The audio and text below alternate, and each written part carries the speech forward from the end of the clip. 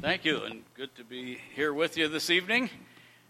And I know it's a struggle to keep these Sunday night services going, and we pray that Christians will want to worship the Lord, and everybody has their style, but to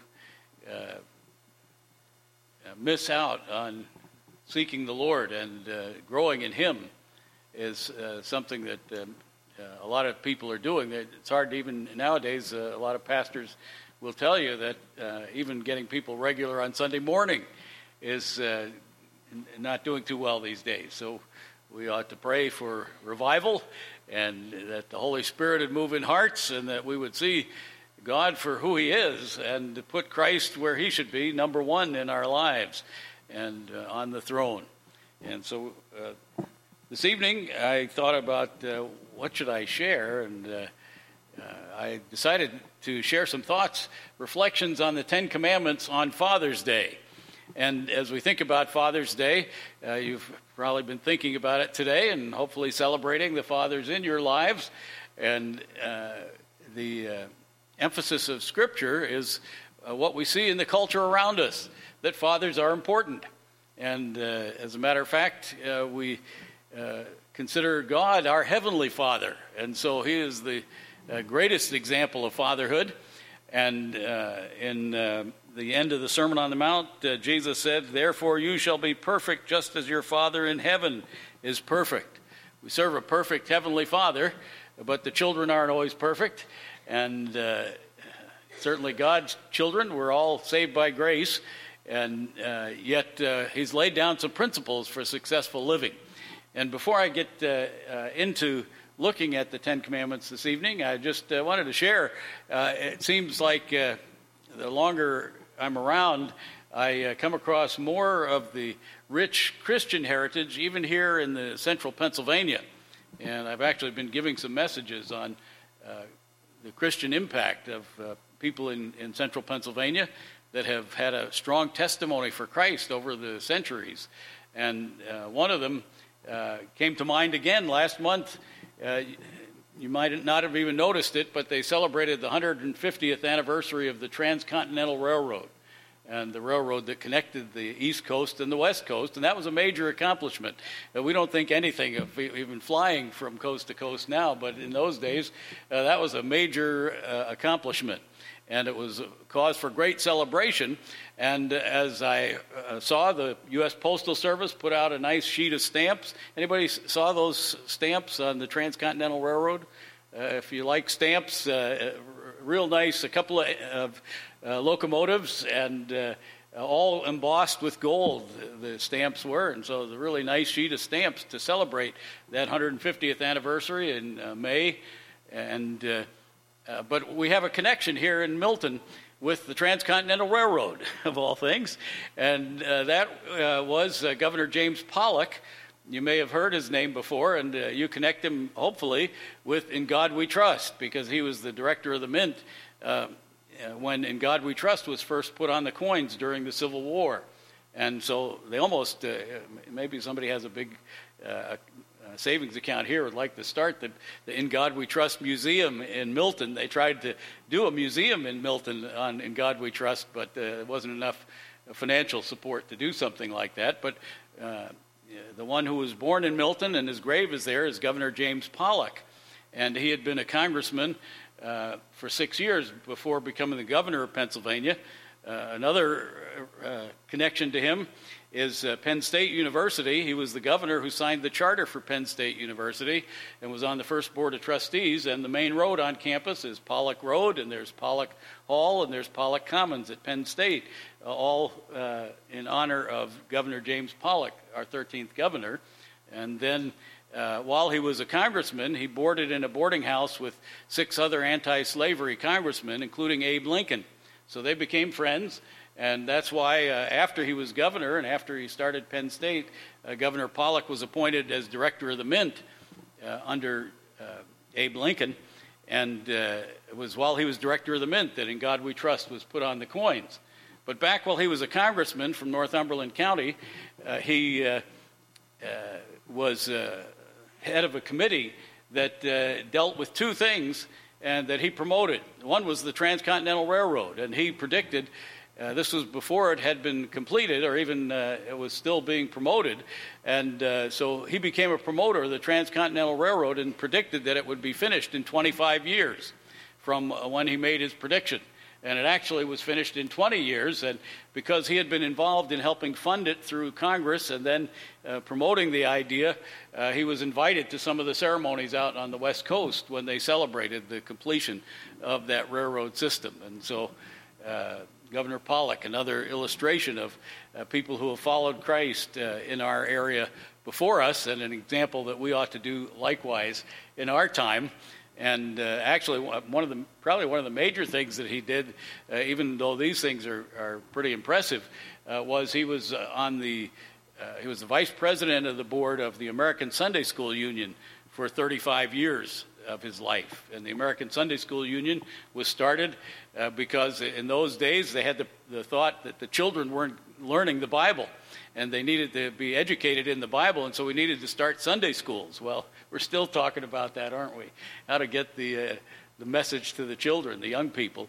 But that's why the American Sunday School Union was started, and they started Sunday schools all over the territories. Some places in rural areas where there were no churches, the Sunday schools later on became churches.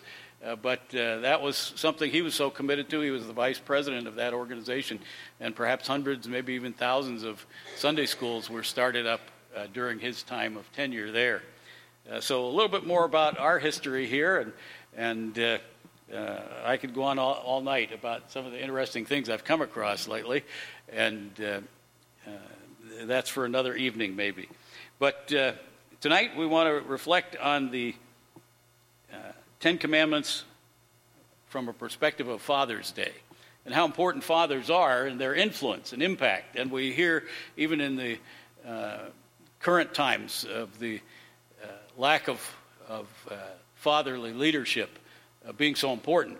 And studies have been done to show that most people in prison are there, didn't have either had an absent father or an abusive father, and or no father figure in their lives to guide them.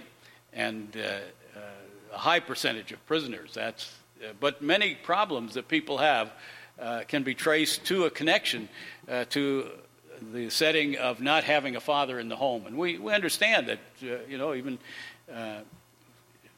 without any cause of the individuals, sometimes a father dies or other reasons that there's no father figure there. It is helpful to find someone to try to fill in that slot, but it's so important that fatherhood makes an impact. And we'll see as we go through the Ten Commandments that it's pointed out even of how one generation affects the next. And that's what the importance of fathers is raising up the next generation, and how significant it is that we have a generation where fatherhood has been neglected or put down or abandoned in many things today. But so we want to look at this passage. First of all, again, before I talk about the Ten Commandments, these aren't how you get to heaven. All right? We need to always remember when we read the laws of God that it's not God's laws that get us to heaven, is it? It's the Savior, Jesus Christ. And so as we look at the laws, we find out, we're a lawbreaker, and we need help because we're not going to make it. I spoke with a Muslim young man at a college recently, and he said, well, God forgives those who deserve it, okay? And he didn't want to accept that Jesus died for his sins, but that God forgives those who deserve it. Well, if you've sinned, then you deserve punishment. And so what we deserve is what the Bible says, the wages of sin is death. And so the Bible clearly says, Ephesians 2, 8 through 10. Let's quickly look at a couple of these verses that remind us that it's not following the law that gets us to heaven, but trusting Jesus as our Savior for forgiveness. And then we will look at the law as it is a helpful guideline for successful living, even though it's not the basis of our salvation. Ephesians 2, 8 through 10. And probably some of you could quote this. For by grace you have been saved through faith, and that not of yourselves. It is the gift of God, not of works, lest anyone should boast. For we are his workmanship, created in Christ Jesus for good works, which God prepared beforehand that we should walk in them. So he says it's by grace you're saved through faith, not of yourselves. He says the works come after you're saved, not to save you or to get you right with God, because you'll never do enough. There'll always be, as I shared with that Muslim man, I said, well, you know, if you just add a little bit of salt to water, you get salt water. If you have a glass of water and you put some salt in it, the whole water becomes salty. And it's the same way with sin. One sin makes a sinner. One sin makes us unable to stand before a holy God, and we need to have a payment for our sin, or we'll pay the payment ourselves. And so the wages of sin is death, but the gift of God is eternal life through Jesus Christ. And then over to Romans 3, 19 through 20.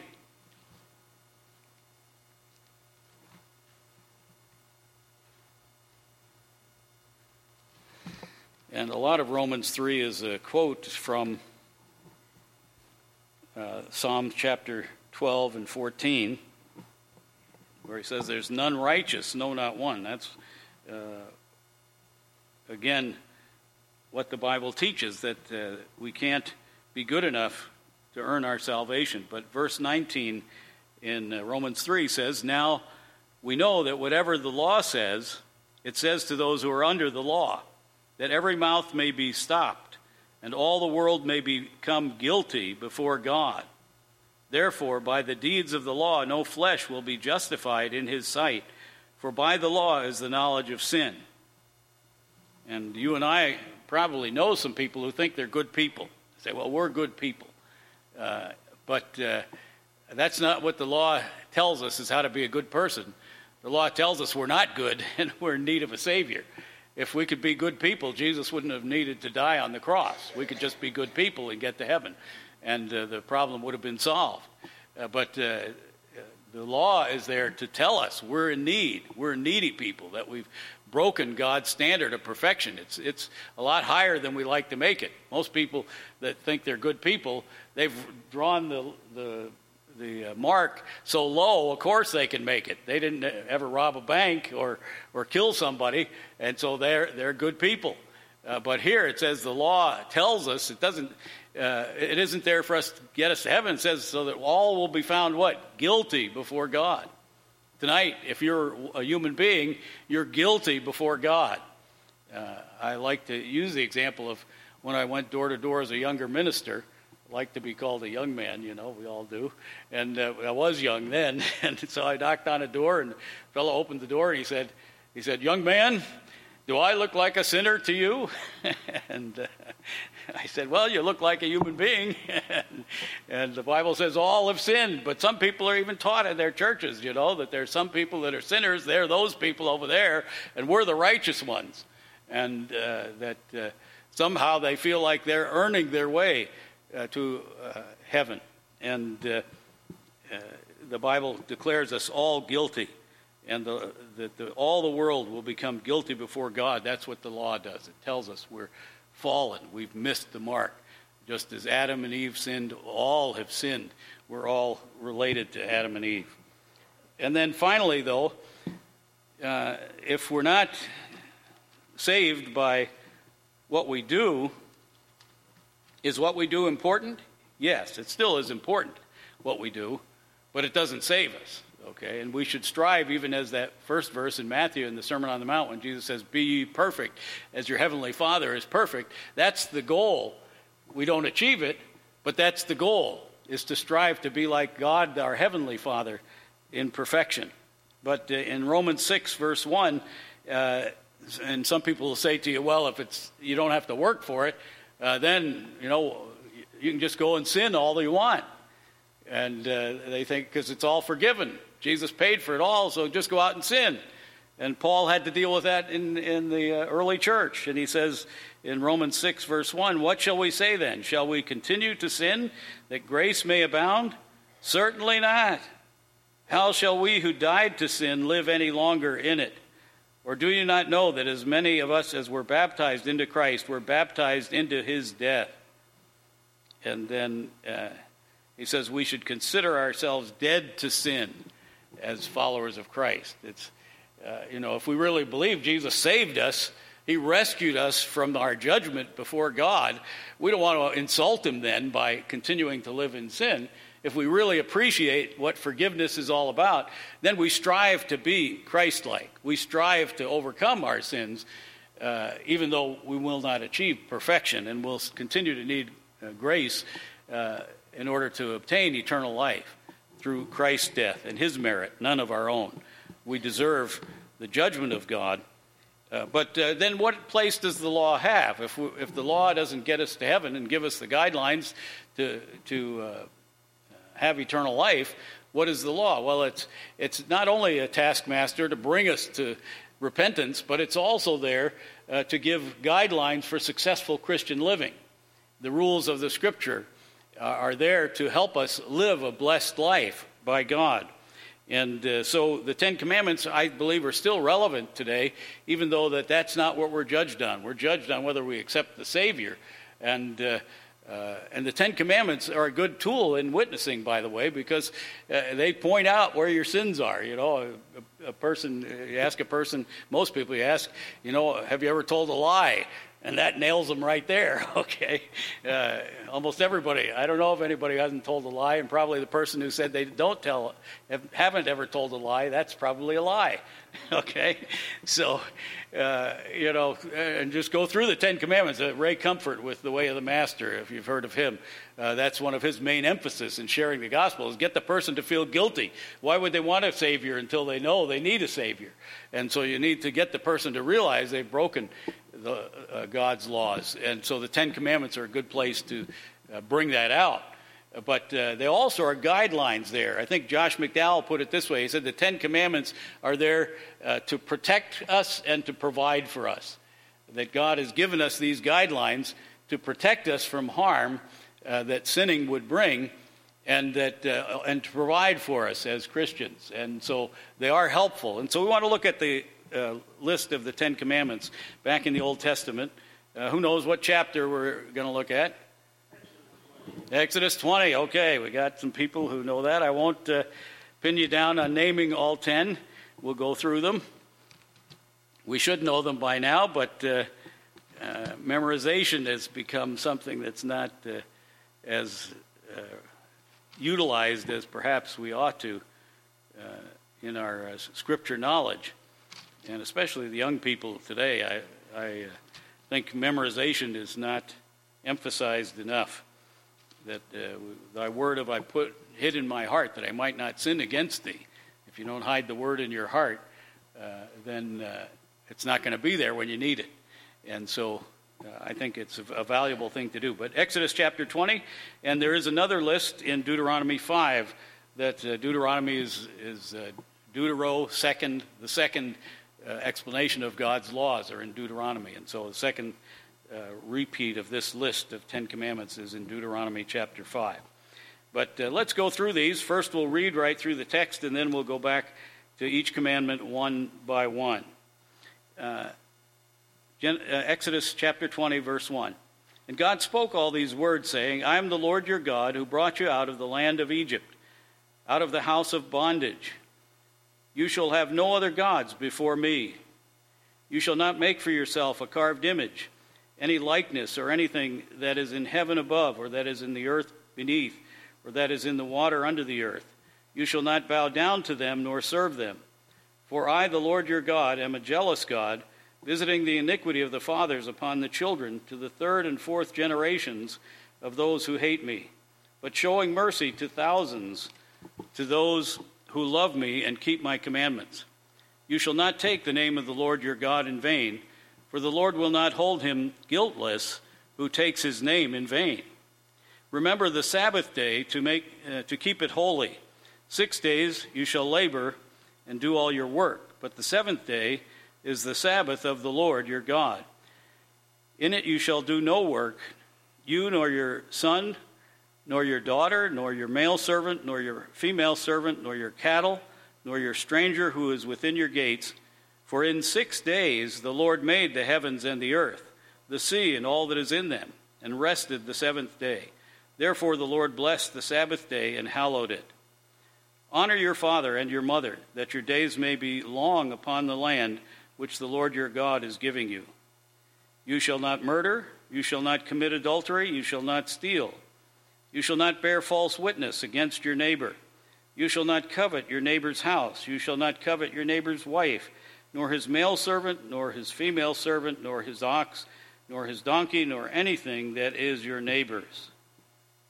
And so these were the commandments given on the tablets to Moses on Mount Sinai. And they're still relevant today to the Christian life, to successful living. But as we think of fathers, these are the kind of things that fathers ought to not only illustrate by their lives, but teach to their children. And there was a statistic mentioned, I think it was in the service I was in this morning, of how if you want to reach people for Christ, if you reach a child, 3% of the family of that child is likely also to come to faith in Christ. If you reach the mother, and I don't know, who came up with this particular statistics, but it's in general this is the rule. If you reach the mother, 17%, it said, of the family members will come to Christ. But if you reach the father, 93% of the family will come to faith in Christ. And that's how important the father is in his leadership. If he'll follow God, he can make a major impact on that family. And so if you can reach the father, you've reached the one who the others are looking at and considering in making their decision-making process. Sadly, we've become like the painting of Norman Rockwell. He illustrated for the Saturday Evening Post, I think, magazine, and it was a great illustrator. And one day he put a painting together with a father sitting in, and I think it was supposed to be him, by the way, sitting in his easy chair reading the newspaper while the mother and the two children were dressed up and on their way to church. Okay, that he was going to do something that he thought was more important than church, was stay home and read the newspaper. And so that's a sad commentary. That's what a lot of people think. Let the children go off, and maybe the wife go off to church, and the husband, will do his thing. But that's not God's way, and that husband is missing out as well, who doesn't follow Christ. Anyone who doesn't follow Christ is missing out in this life as well as the life to come. And certainly God designed us to worship him. And so there's a great neglect of men who think, God doesn't have any place in their lives. Hopefully they find out sooner rather than later. And that we're all accountable to God for the lives that we live. But let's look at the Ten Commandments then and see how godly fathers, but everyone, every Christian, if you think about this for a minute, every Christian influences other people. Fathers in a special way influence in their home and with their children. And that's what we're focusing on as Father's Day, is to honor them for taking that responsibility seriously, for trying to be the best father that you can be. Is beneficial and a blessing to all who experience that kind of godly living. But it applies to all Christians. If a Christian will live the Christian life and be faithful to it, they'll impact other people. Other people around are watching. Other people are following examples of people that are living the way they ought to, the way God wants them to. And they're looking to see how it affects you. And in the converse, if you don't live a good Christian life and you call yourself a Christian, that affects the way people look at God also. They think, well, it's not that important, you skip church to go camping half the summer, and you don't go to a worship service at the campground, and you don't even open your Bible or whatever. What does it mean to you? You think God is your servant, not his. And that you're on the throne, not he's on the throne. And what difference is that to a non-Christian? So many Christians, I think, are leading a bad example through their lifestyle of how important God is in their lives. And we need to elevate that. We need to see not only is it important because it displeases God when he's not first in our life, but it also reduces our blessings when he's not first in our life. We may think, well, we're enjoying these fun things that we do and we ignore God, but we're destroying other parts of our lives. We may be destroying our children. That may be the heartache that we get for neglecting God and neglecting worship and putting the things of God on the back burner. We don't know all the consequences, but God tells us there are consequences, and he says to follow him and put him first, and he will put us in the place of blessing. So the first commandment then is, you shall have no other gods before me. And that seems like a no-brainer. And actually, just for point of information, if you go to a Catholic church or you read Jewish materials, sometimes they divide the numbers of the commandments differently. They all come out with 10, but some lump a couple of commandments together, and others use this first sentence, I am the Lord your God who brought you out of the land of Egypt, out of the house of bondage, as commandment number 1. Even though it doesn't seem like it has a command in it. But basically, they all use these same statements of God. Just if you ever told, I think the Catholics put 1 and 2 together, okay? And so you might see a different arrangement of these, but they're the same statements. And they seem to be pretty clearly laid out, but somehow they're lumping together is different in different communities. But the first one that we would call the first commandment is, you shall have no other gods before me. And while maybe to you and I that's a no-brainer, we believe in the God of the Bible, God the Father, Son, and Holy Spirit, the triune God, the creator of all that exists, the Savior of the world, and that he is God and God alone. But there's a human temptation to put other things in the place of God, and other gods in the place of God, or combine them together. And so in our day, I get this weekly message from a football coach in the area of one of the universities, and he sends out, positive thinking words, and sometimes he'll throw a Bible verse in with his weekly message. But he's a Catholic, and he thinks his faith is pretty important, but he's not a very good student of the Bible. And so on Easter time, he put out this message that basically, however you're worshiping God, good for you. Hope you have a great Easter season, that the religions have different ways of expressing it. And, basically he was affirming all the other religions. And that's something that's prevalent. If you go to even a number of the more mainline Christian churches, they'll say, there's whatever way you desire to worship, it's the same God, just by different names. And that we're all worshiping the same God, and the way you worship him is what? Good works, okay? And so you don't need Jesus because good works get you to eternal life. But that, we already pointed out, that's not Christianity. And any church that teaches that hasn't read their Bible carefully. That they have a false sense of pride and security that they are good. Even Jesus said, when someone called me a good teacher, Jesus said to him, why do you call me good? Only God is good. And he was saying, you're a sinner, buddy. You're calling me good teacher, but you don't know what good is. All right, only God is good. There aren't good people out there. There are sinners in need of a Savior, and that's why Jesus was saying, I am good because I'm God. That's why it was good. He didn't have the sin of Adam as his inheritance. But so there's that temptation to try to be kind to other religions. Well, the way you're kind to other religions is tell them they need Jesus, okay? If you meet a Hindu or a Buddhist or a Muslim, don't say, well, I'm glad you're devout, or that you pray 5 times a day. That might be more than some Christians do. But that's not getting you to heaven. You need a Savior because you're a sinner.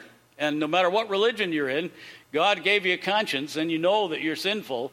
And it's not going to be like that Muslim guy I met who said, God forgives those who deserve it. Okay, we all deserve judgment, and the wages of sin is death. And so the best thing we can do for a non-Christian is to alert them to the fact that they're a sinner in need of a Savior and that Jesus is that Savior. We're not kind to them by just saying, oh, I'm glad you're spiritual, or you love God or whatever. Even Jesus said to the Jews who wouldn't follow him, he said, if you knew the Father, you would know me. Okay? If you don't believe in Jesus, you don't believe in the true God. You might call him the same name even, but you're not believing in the true God. Became a man, Jesus Christ, and there's one day coming when every knee shall bow and every tongue confess that Jesus Christ is the Lord, to the glory of God the Father. And so there's only one God, but we get confused. And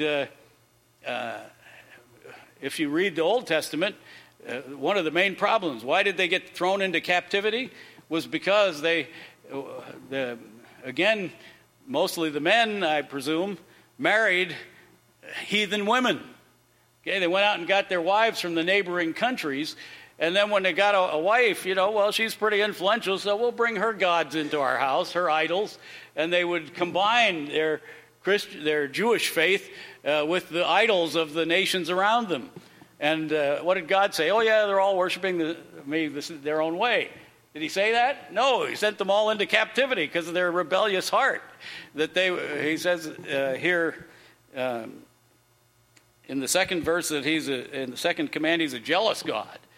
He doesn't allow for worship of false gods. And all the other gods are false.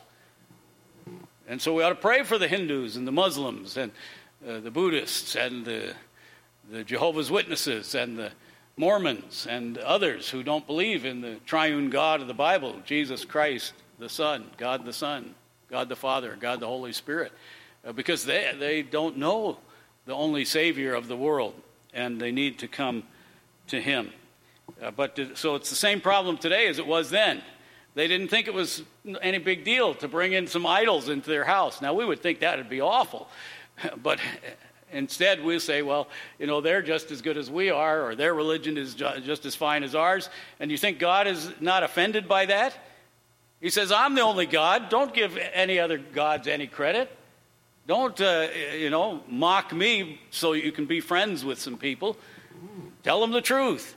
And you're really their friend if you tell them the truth, not go along. But so there are other religious groups. I think even the Catholic Church has very much a danger of this in its leadership, where they have a couple of the popes have had peace conferences, and they have all the leaders from all the religions come together and pray for world peace. Well, you should not affirm other people praying to false gods and say we're all praying together. We're not together. We're either following the true God or we're insulting the true God by worshiping false gods. And so that's why it says that there's no fellowship of light with darkness, that you're either following Jesus Christ, and those who are not will be judged because they haven't believed in the name of the only Son of God, the Scripture says. And so Jesus himself said, I am the way, the truth, and the life. No one comes to the Father but through me. He said it, and he rose from the dead. I believe him. Okay? And then Peter, and the Catholics ought to get this because it's Peter. They think he was the first pope. And he says in Acts 4:12, he says, neither is there salvation in any other, for there is no other name under heaven given among men whereby we must be saved. Only Jesus Christ. There's no other name under heaven. What does that include? The whole world, doesn't it? Okay. It's not, there's a different God over for India, a different God for China and for Africa. I sent different representatives. No, that's baloney. That's man's ideas. God's way was there's only one payment for sin, so there's only one Savior, and it was God himself who laid down his life on the cross for you and me. He loves us that much. He loves the whole world. God so loved the world that he gave his only Son, that whoever in the whole world believes in him should not perish, but have everlasting life. No other name under heaven. So if somebody tries to tell you, well, you're pretty narrow and that's kind of arrogant of you to say only Christians get to heaven. That's what they say. And am I arrogant? Well, no, I say you're arguing with Jesus. Go argue with him. okay? Don't argue with me. I don't think I'm the only way to get to heaven. He's the one, okay? And you argue with him. If he's wrong, then you're right, sure. But let's say you come out of your grave 3 days after you die. You won't. And so he has the credentials to say, I am the way and the truth and the life. No one comes to the Father but through me.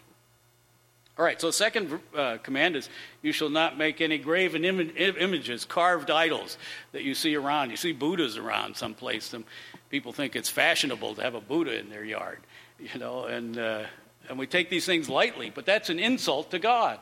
When you put statues of other things to worship, is the key here, the worship.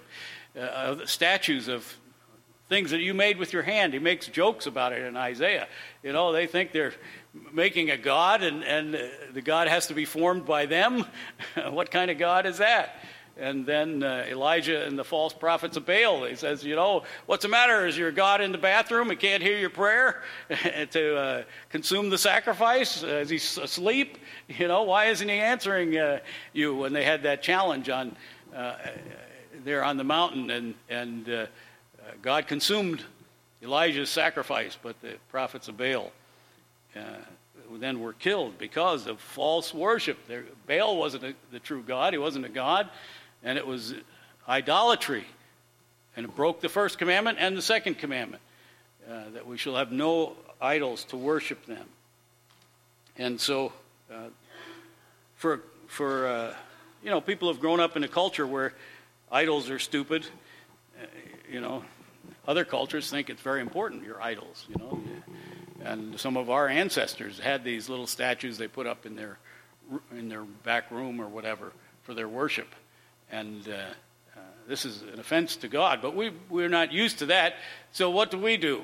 Well, our temptation is put something else in God's place. Our house, our family, our car, something else that we honor as much as we ought to be honoring God, and worship that instead of worshiping God, putting him first. Worship means to give honor to him and put him in his rightful place. And his rightful place is not number 2 in your life or number 3 or number 4, is it? His rightful place is on the throne of your life, that he's in charge. And whenever you put something else in charge of your life and your attention and your imagination and your desires, then you're committing idolatry. You're putting something else in the place that God deserves to be. And so we need fathers who realize this and honor God before any other interests or pleasure they have in life, that he's number 1. The third commandment, you shall not take the name of the Lord your God in vain. And again, in vain means use it uselessly or as a curse word, and people do that all the time. And we get to the point where we're calloused, Oh my God, people say all the time. Are they talking to God? Are they honoring God when they say that? Are they thinking about God? No, they're just using an expression most of the time. And then they shorten it. OMG now is the initials that you use. Okay? Be careful. God even wants his name to be respected and not to take it lightly. I've heard Christians who, they just pick up the jargon of the day and they don't think anything of it. But we need to be careful about using God's name and not using it with respect and the honor that his name deserves. And so that's the third commandment. The fourth commandment, remember the Sabbath day to keep it holy. 6 days you shall labor and do all your work, but on the seventh day is the Sabbath of the Lord your God. In it you shall do no work. For in 6 days, and this is interesting, here's another reference. Some people say, well, it's Genesis that we learn that God created the world in 6 days, and that word could have been ages instead of days. And there are Christians who believe a variety of things about that, of creation, of how it happened, how God did it, and it's believing in Christ that saves us. So, we can't say everybody that doesn't agree with the particular view we have is wrong. But if they're trusting in Christ, that's what's going to get you to heaven. But it is interesting that Genesis chapter 1 describes it as 6 days, evening and morning, that God created the world. And here in Exodus 20, it says it again, doesn't it? Okay, it says, for in 6 days God created the heavens and the earth, and that's why we worship on the seventh day. Okay, and again, we come into some interesting things as we study these things. We actually don't worship on the Sabbath. And so even that is something, again, this is not a legalism, it's a benefit. Some people don't take any day for a day of worship. And some people say, well, every day is dedicated to God, and that should be true too. But there is a place for rest and worship set aside. And so the Sabbath day was switched from Saturday, which was sundown Friday, to sundown Saturday was the original Sabbath, to the Lord's Day, which is Sunday.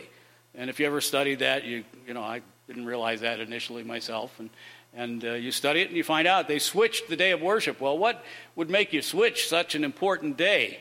The resurrection did, okay? The fact that the tomb was empty on the first day of the week, on the Lord's Day, that they began worshiping on that day. And so many and most probably in Christianity try and carry over the principle of the Sabbath into Sunday, that Sunday is the day that we respect as a day of worship and rest. And again, you know, Christians like to cut corners. You know, what can I do and still follow the Sabbath day? Most of the time I'll go to church Sunday morning. Then in the afternoon I'll do whatever I want. But here it says we'll benefit. You know, people who work 7 days a week, 24 hours a day, I've met some, and or 18 hours a day. They just work. They pour themselves into their jobs or whatever. They miss out on so much of life, and they don't get more done. I think it's wonderful. One of the great examples of this verse is Chick-fil-A. And I don't know if you like their sandwiches. I think they're okay. But, you know, you see the cows on the signs, eat more chicken. Okay, and go to Chick-fil-A, and then the city of Houston bans Chick-fil-A. Why? Because they're run by Christians, and the president of Chick-fil-A once said he believes the family is that the marriage is for a man and a woman. Okay, and that got him in trouble to the point that cities, the airport in I think Houston now can't have Chick-fil-A. Well, every place else has it. They're booming in business. Had a man who was in one of my churches, who's a minister now, and his son was working a couple of summers ago for Chick-fil-A in one of their newer restaurants, and it was doing great. Their average restaurant does about $3 million of business a year, and this one was doing about $5 million. So the president came and visited them and told them about it, and he said, and I haven't looked up these statistics to find out if they're true or not, but anyway, he says McDonald's, which does business 7 days a week, brings in about $1 million a year per store. He says Chick-fil-A, which does business 6 days a week and leaves Sunday off so that its people can worship God, they do $3 million a year average business. And so they're not losing money, even though they're taking a day off every week.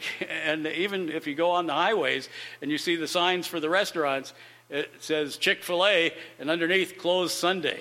On the interstate, people know that if you like Chick-fil-A, you're not going to get it on Sunday, and the purpose is to honor God. And so that's a principle, and I think it applies to all of us, even in our life. I came across a candidate for U.S. Senate who wouldn't campaign on Sundays, and he wanted his wife to go with him to all the campaign stops, and his campaign team said, "You're crazy. You know, you're going to lose this election." And he was even behind in the polls. It wasn't that he was way ahead. He was behind like up to 20 points, I think, up near the election day. And he won for a U.S. Senate seat, and because he honored God in his campaign. He had become a Christian not too many years before that, and he wanted to honor God in his campaign. And not every Christian practices the Sabbath the same way. And we realize, you know, it's not exactly the same because it's the first day of the week even, not the last day of the week that we honor God. I had a student that went to college and was a very good student, but she felt led of the Lord never to study on Sunday, okay? And that's a pretty big step for somebody who's in college to say, I'm never going to study on Sunday. I'm going to honor the Lord on Sunday and not make it a day of work, but a day of rest and worship. But she did fine. And so what you give up for God and what you do for God, he blesses, all right? And in this, the same way with the tithe, you know, we think, well, how can you make as much money if you give 10% to God? Well, he blesses the 90%, and it goes a lot farther than the 100% would have gone if you kept the 100% for yourself. And the same way, your 6-day week is going to go farther in what you're going to be able to accomplish, and the value of it to you is going to be much better than if you worked 7 days and ignored God on and not giving him 1 day. That's the principle of the Scripture. You honor God, he honors you. You don't honor God, you miss out. All right? What are you going to decide?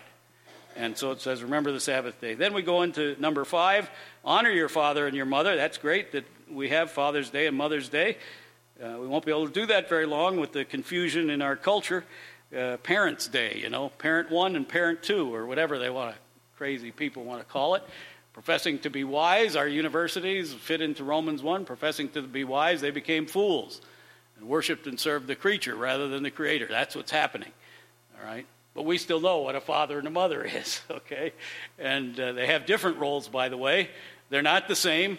There's even some churches that try and say men and women are exactly the same. They should be doing the same things.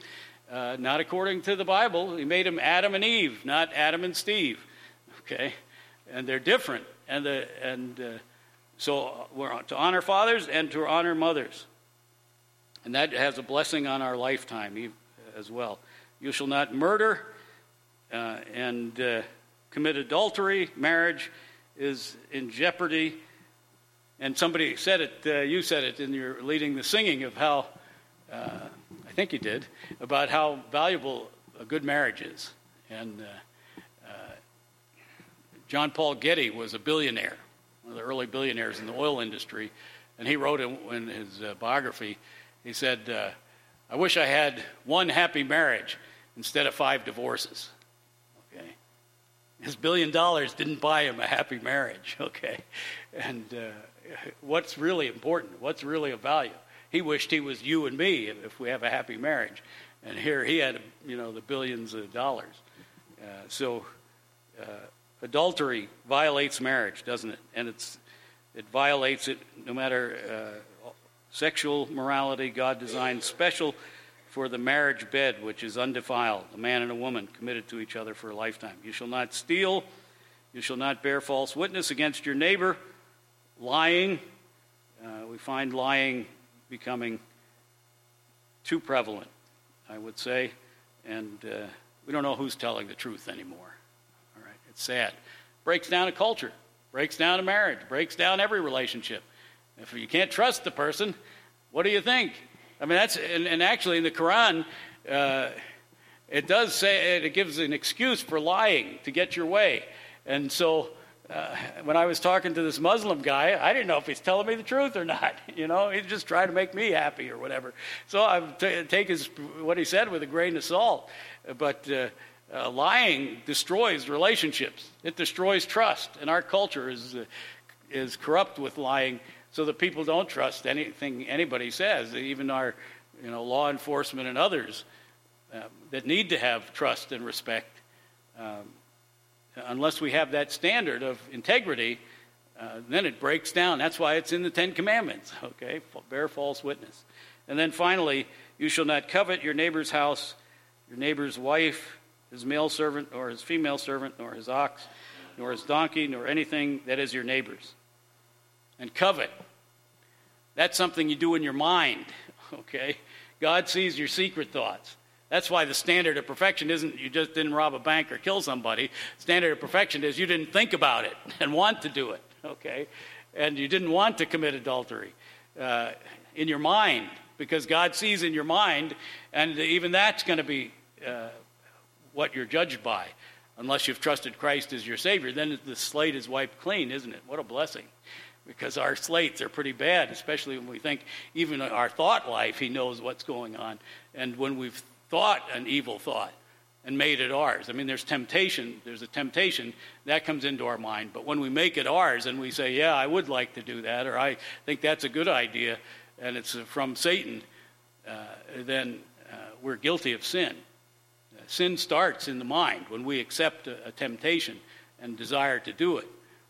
That's what the 10th commandment is. Some people say Jesus, when he talks about hating as equating murder and lust is equating adultery. He was coming up with something new. They forgot. There's commandment number 10. It says what's going on in your mind can be sinful, and God sees it, and that's part of the judgment.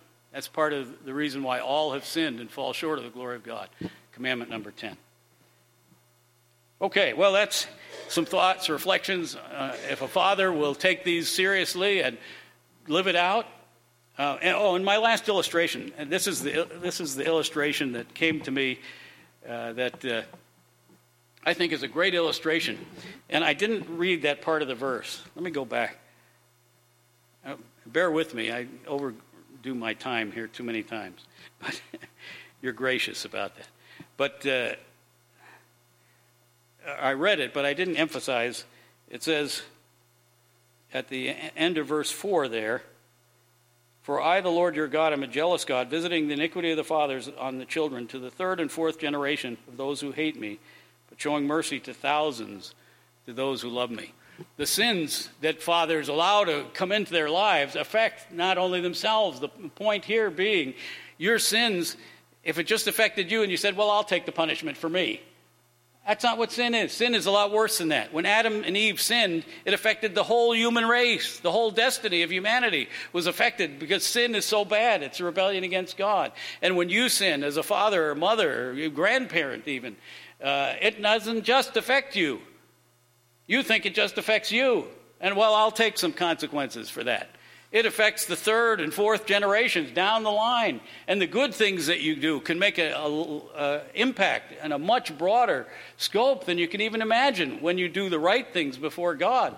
It's not just your own life that benefits, it's everybody around you, because people are watching and people are observing and following leaders who will stand for the truth and stand for righteousness. And so I give this illustration of 4 generations, and they didn't all follow the spiritual leadership of the first one, but they all followed some characteristics. And so we know how, even the mannerisms and other things, your kids pick up what they watch as well as what they hear. And so you got to be careful of not only what you say, but what you do and how you do it. And realize that you're making an impact, not just on yourself. It's not just you who are being affected. But there was 4 generations of a man named Hiram Bingham. Hiram Bingham the first, Hiram Bingham the second, Hiram Bingham the third, Hiram Bingham the fourth. Hiram Bingham the first, he was from Vermont, and he was a Christian man who got the burden when the American missionary movement began around 1800. When the college students caught the vision of reaching the world for Christ, Americans started to become missionaries around the world. Hiram Bingham from Vermont was one of the first ones, and he took a group of about 25 missionaries from New England on a 5-month journey around South America to go to the Hawaiian Islands. And they had heard from an orphan boy who had been on a merchant ship and ended up staying in New England in the house of the president of Yale, Timothy Dwight, who led him to Christ. And he said, my people are lost, and they're going to go to hell unless somebody tells them about the gospel. And so the word got out, and these college-age young men were getting ready to go on missions. Hiram Bingham from Vermont, he took the group to Hawaii, not even knowing that they were going to be, if they were going to be cannibalized. Captain Cook discovered Hawaii earlier, and on his second visit, he was killed and mutilated, and so they didn't know what to expect. But they received the gospel, and Hiram Bingham put the Hawaiian language into writing for the first time. He started their school system, he started their churches and their modern government as a Christian missionary from New England. And then Hiram Bingham II was born. They had a son, the family. Hiram Bingham II had that same name. He became the first missionary, did the same thing in the Marshall Islands and the Gilbert Islands in the Pacific. Went in, learned their language, put it into writing, started their schools, started their churches, so that they could know Christ as Savior. And the modern history of those areas traced back to these missionaries who came from New England. Hiram Bingham III, one source said he got tired of being a penniless missionary's kid, okay? It's not a rich job to be a missionary most of the time. And he got tired of that, so he married into the Tiffany fortune. Okay, he immediately became wealthy. But he still had that adventurous spirit that his father and his grandfather had shown of exploring. And so Hiram Bingham III, he became the professor and explorer from Yale University and National Geographic who discovered Machu Picchu, a famous site in Peru, and that is listed as one of the sites that you ought to see in the world today. Machu Picchu was an Inca site hidden in the mountains that had gotten lost for centuries. And he discovered that. And one source said because he was so adventurous and made that discovery in this primitive area, that he was the model for Indiana Jones, the professor explorer, okay, who risked danger to do his thing. But anyway, so that was Hiram Bingham III. He later became the governor of Connecticut and the U.S. senator from Connecticut, and just all kinds of things this guy did. But some of the characteristics of the father kept coming down. And then Hiram Bingham IV, who never named Hiram Bingham V, okay? He had about 9 kids. None of them got that terrible name because his father had been a governor and senator, explorer, professor. How could anyone give somebody that kind of a name? But Hiram Bingham IV also did some amazing things. He was a diplomat in Nazi-occupied France, and he forged documents that helped 2,500 Jews escape the occupation of the Nazis in France. But because he was violating America's neutrality in that war, at that point in the war, he was demoted to Latin America. And when he got to Latin America, he found the Nazi connection in Latin America, and they ignored him when he reported it, and so he quit. He went back to Connecticut, never even told his kids. It wasn't until he died in 1988 that his kids found these papers behind the fireplace that told about all these Jews that he had helped escape. And movies on the History Channel and exhibits in the United Nations have been included Hiram Bingham IV in them. And then Robert Bingham, who's one of the sons of Hiram Bingham IV, he decided his father was so impressive in what he did to fight the Nazis that he deserved a postage stamp. So he petitioned the U.S. Postal Service, and in 2005 they issued a set of postage stamps with 6 diplomats on them. One of them was Hiram Bingham IV. And so the tradition, even with the same name, they had some of those same characteristics that spilled over from father to son to grandson to great-grandson. And that's what we need to realize. When we live our life, it's not just for ourselves, it's for God, to glorify God, but it's also to make a positive impact on the people in our lives. And you don't know how far-reaching the impact might be, but you just need to be faithful to God and to take these standards. And while we don't do them perfectly, they're the goal. Be ye perfect as your Heavenly Father is perfect. Let's pray. Heavenly Father, we do praise you and worship you. You are the perfect God of heaven, and we have all sinned and need the Savior, Jesus Christ.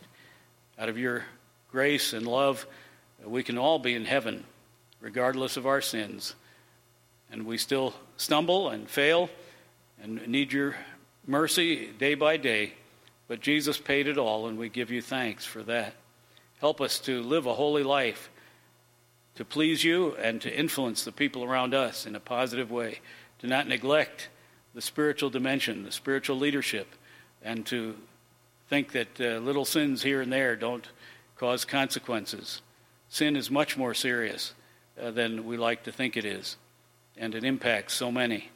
And help us to resist temptation in the power of your Holy Spirit. Fill us with your Spirit, that we might not only live a holy life, but also be a witness for Christ, who came and lived and died for us and rose again, in whose name we pray. Amen.